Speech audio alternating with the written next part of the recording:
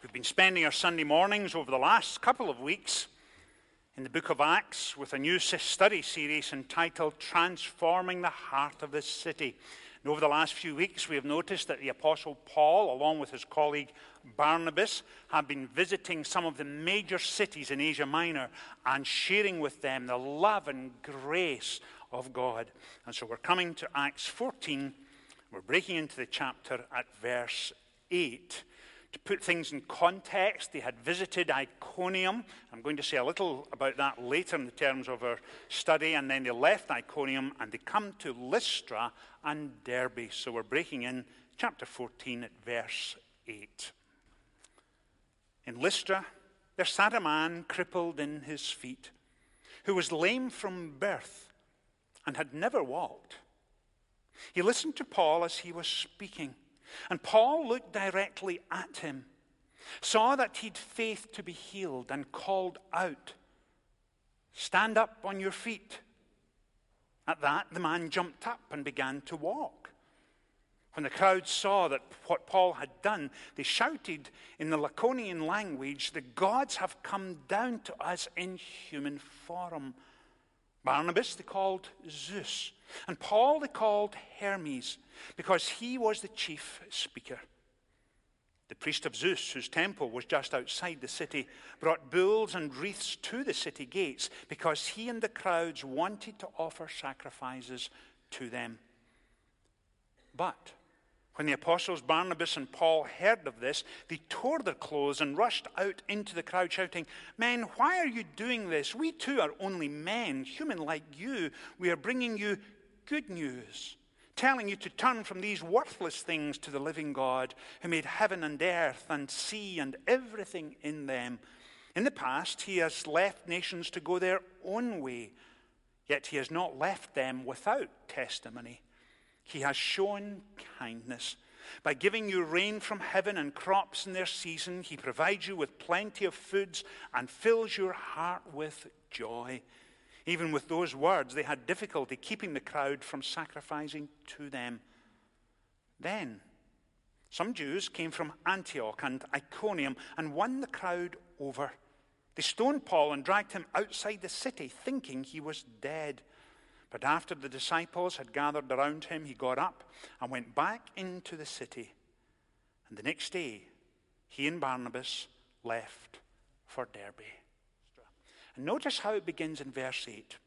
In Lystra, there sat a man crippled in his feet, who was lame from birth and had never walked. And you can imagine how tough that must be. Can you imagine being his parents when he had to be lifted and laid as an infant, and then as a toddler, and then as a teenager, and then as a young man? That puts pressure on a household. You can just imagine it. And that would quite naturally mean he was incapable of holding down a job, which probably meant he had to go to the city gate and beg for a living. And that would mean this, that as people are coming and going through the city gate, they would know this man, they would know his story, they would know he was unable to walk from birth. And notice what comes next, verse 9. He listened to Paul as he was speaking. And Paul looked directly at him, saw that he had faith to be healed, and he called out, "Stand up on your feet." At that, the man jumped up and began to walk. Now, please understand the magnitude of what is taking place here. This is a supernatural act of God, where God not only touches this man's heart and soul and transforms him from the inside out, he touches his legs in that supernatural sense, and he gives him health and strength. And for the first time, he's able to walk. Now, can you imagine how many times he would repeat that story throughout his adult life? Can you imagine at family gatherings and great events when people would say to him, "Now, tell us again about what happened when Paul came to Lystra," and the joy and the thrill he would have of telling the story. And we know the story is not true simply because it impacted the man, but look at the response of the crowd. This is a significant number of people, and they realize what's happened. And when the crowd saw what Paul had done, they shouted in the Lycaonian language, "The gods have come down to us in human form." Barnabas called Zeus, and Paul they called Hermes, because he was the chief speaker. The priests of Zeus, whose temple was just outside the city, brought bulls and wreaths to sacrifice. And Paul, fully understanding what takes place, says, "Stop. Please understand.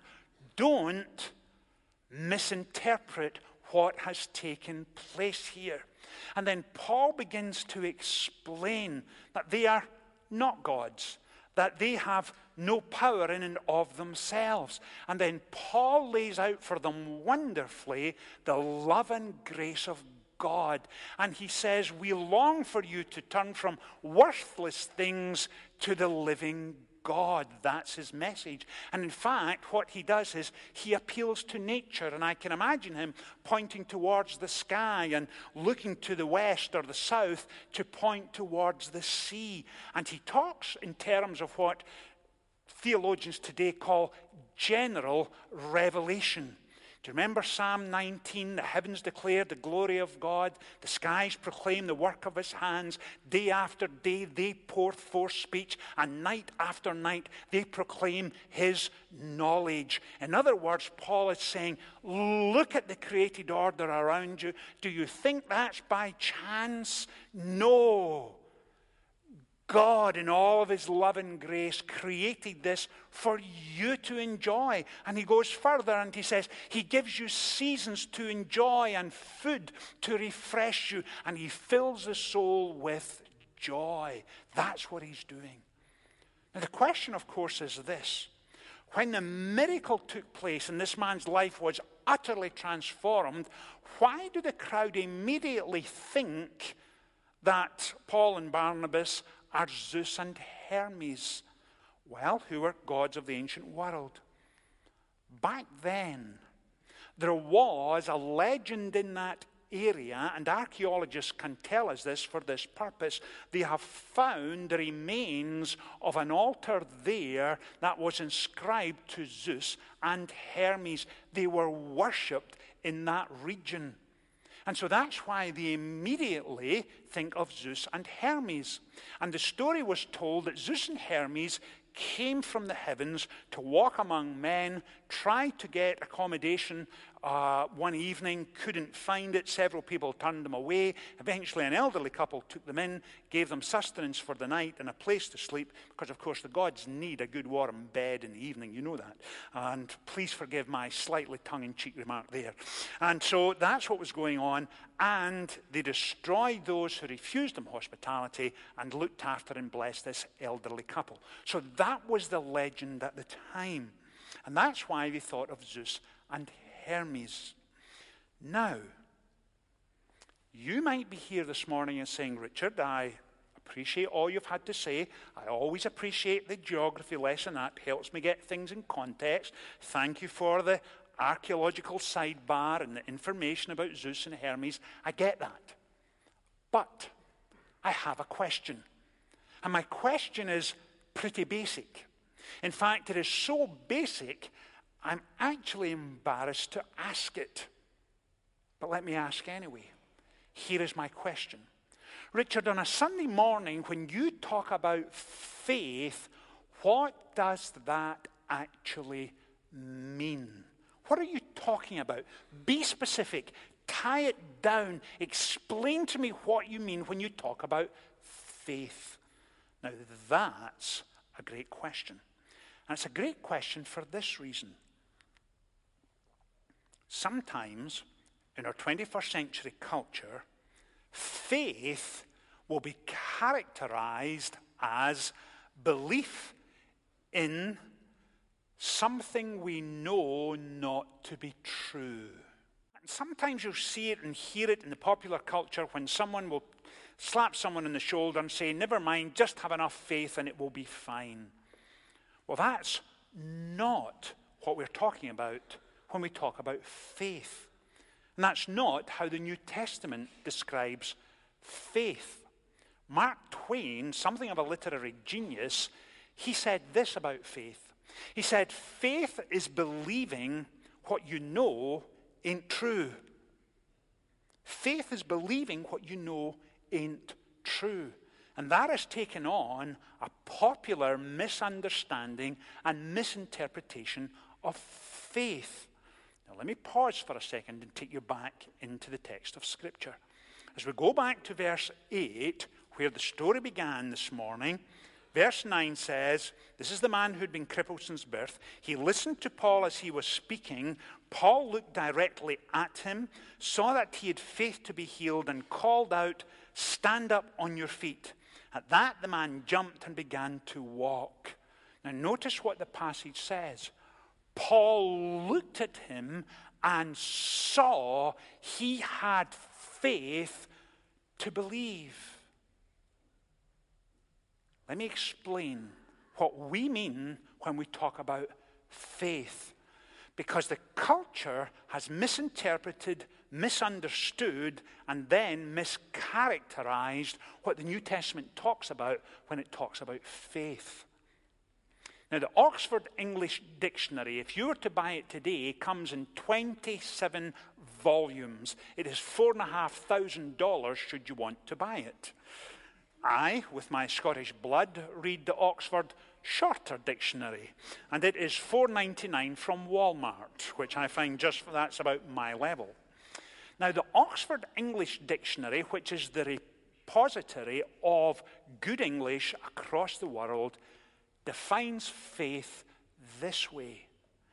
They say faith means fidelity. Comes from the Latin word fide. It means faithfulness. It means trust and reliance. There is no indication in there about belief in something you know not to be true. In fact, it's the very opposite. It is fidelity, trust, reliance. Let me see if I can illustrate it this way. Imagine you are 32 years old. You're a mom. You have a little one, Thomas, who's in kindergarten. He is due to be picked up just after 12. You dropped him at 9, and normally you're around 9 till 12, 3 mornings a week. And then an emergency breaks out in your office, and you're the only person who can deal with it.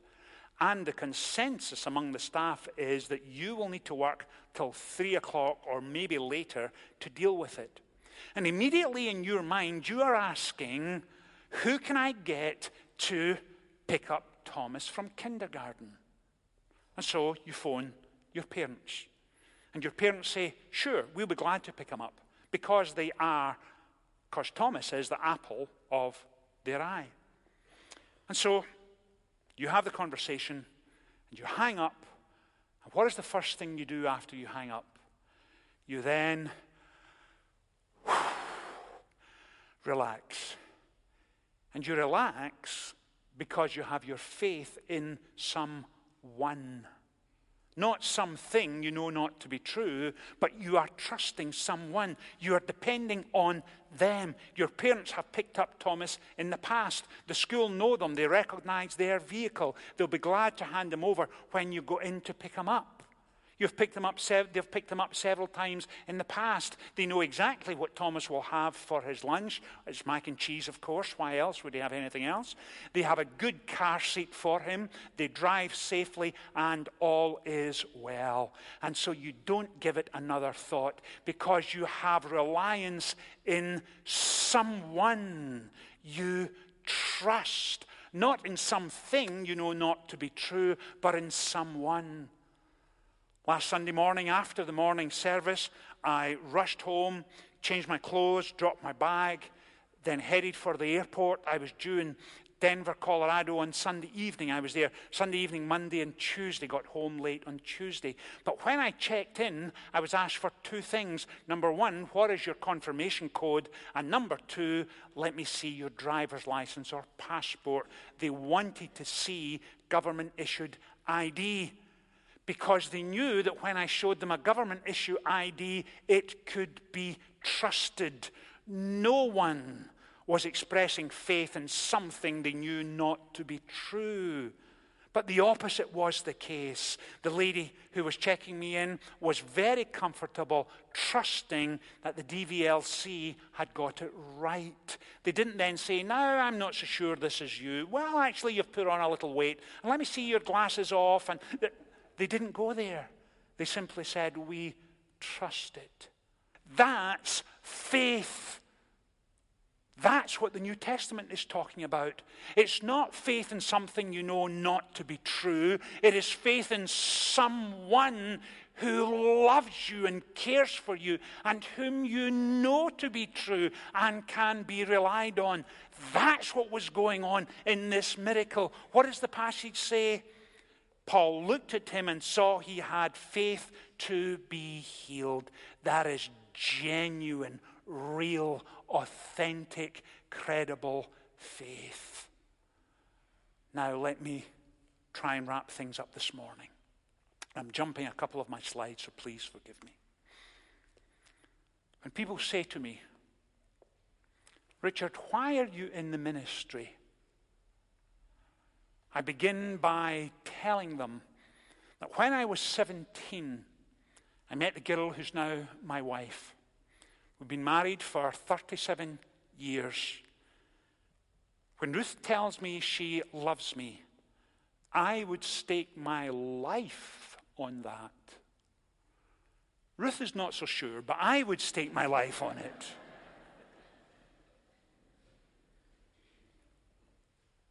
When we were dating, she'd take me to the odd evening service. She'd take me to what was called on Sunday night youth fellowship. And we would open up the scriptures and study them together.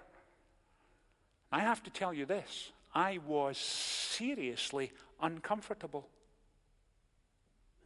Because I knew that with Ruth, her faith was genuine. It was real. When she prayed, she was talking to someone. There was no belief in something she knew not to be true. It was the opposite. One evening she had a discussion with me and she said to me, "Richard, are you a Christian?" And I said to her, "Well, I was born in a Christian country. I went to Christian school. I know my Bible stories." And she said, "For me, a Christian is someone who has Christ living in their heart." I remember that like it was yesterday. Because she was talking about a relationship. Not faith in something she knew not to be true, but a person. Real, genuine faith. Several months later, I was having a birthday, and I asked her for a Bible for my birthday. And she said no, because she's tough sometimes. And she said, "You'll not read it." And I said, "I promise, I will. I'll read it." And she said, "No, I don't think you will." And on my birthday, I was looking for a Bible, and it didn't come and didn't come and didn't come. And then after giving me several presents, she produced from behind her back a Bible. I was sharing a room with my young brother, and at night I would pull the covers up and make a tent and get out a flashlight and trying to make sense of the New Testament. Here was the Spirit of God drawing me into a relationship with himself. And one Monday evening, they took me to hear an Argentinian evangelist called Luis Palau. I had no idea what an evangelist was. And I sat there that night right on the edge of my chair. And I remember saying to myself, and if you're anything like me, I have these conversations in my head multiple times a day. And I remember saying to myself, "That's it. I am going to listen. Then no one can tell me I didn't give this Christianity a chance." And I sat there with my arms folded. And he turned to Romans chapter 10. Looked at a passage of Scripture that said, "If you believe in your heart that Christ was raised from the dead, you will be saved." And at the end of that service, he said, at this closing hymn, If you want to know what it means to have a genuine relationship with Christ, I want you to get up out of your seat, walk forward, stand here at the front, and a counselor will speak to you. It's almost identical to a Billy Graham rally. And I walked forward that night with tears rolling down my face. I hadn't cried since I was 3 years old. Now I was 20. And there was deep, profound grief and sorrow for my sin. But in the midst of all of the sorrow and the conviction was overwhelming joy, because I knew that I was loved, that he cared for me, that he'd forgiven me, and that I would walk with him the rest of my days. I went home that night with a bright orange Gospel of Mark given to me by my counselor. I remember as I was dozing off to sleep, the last thing I said was, Father, in some small way, show me tomorrow that this step of faith I've taken tonight is real. And at 6:30 the following morning, when the alarm went off, they were playing How Great Thou Art on public radio, and I nearly fell out of bed. Here was an answer to prayer immediately. I wasn't even out of bed. I got changed, went off to the railway station. I was working in construction at the time. It was the 12th of May, 1980. I got on the train. The train had gone a couple of stops. And there are some unwritten rules in public transport. That if you go into a carriage, in a railway carriage, and there is someone sitting, you don't sit beside them. You go as far from them as possible to give them space and you a little space, and you sit there. And after 2 stops, when the carriage was pretty much empty, a man came on and sat right beside me. Not across from me, not 2 seats, right beside me. Now in Scotland we have, just as you have here in the south, 1 or 2 words that are useful on every occasion. And in Scotland the word is A-Y-E, I. And so you might meet someone in the street as you're passing, they'll say, hi there. How's your folks? And you'll say, aye, and walk right on. Or if they meet you and you talk about the weather and you don't have time, you'll say, aye, aye, and walk right on. So he sat beside me and he looked over and he said, morning. And I said, aye, and tried to move along the bench a little because this guy was far too close. And he said, nice to see we've something in common. And I was reading this bright orange Gospel of Mark that was pulsating throughout the carriage. You couldn't miss it. And I looked at him and I looked at me, and I had on coveralls and construction jacket and boots, and he had on a 3-piece suit and an overcoat. And I looked at him and I looked at me and I looked at him, and he realizes he's dealing with an imbecile. It's as simple as that. He gets it. He understands. Aye, and I move along a little more. And he puts his hand in his briefcase and he says, I see you're reading your Bible. I have one as well, and I sometimes read it going into the office in the morning. And I heard myself praying the night before, Father, if you are there in some small way, show me. This is not faith in something we know not to be true. This is faith in one who is true, is deeply in love with his children, who longs to draw us into a relationship with him. And please do not misunderstand this. It has been like that for the rest of my Christian life since. That he loves me, that he answers my prayer, and he leads and guides and directs me. And there are times I get it badly wrong.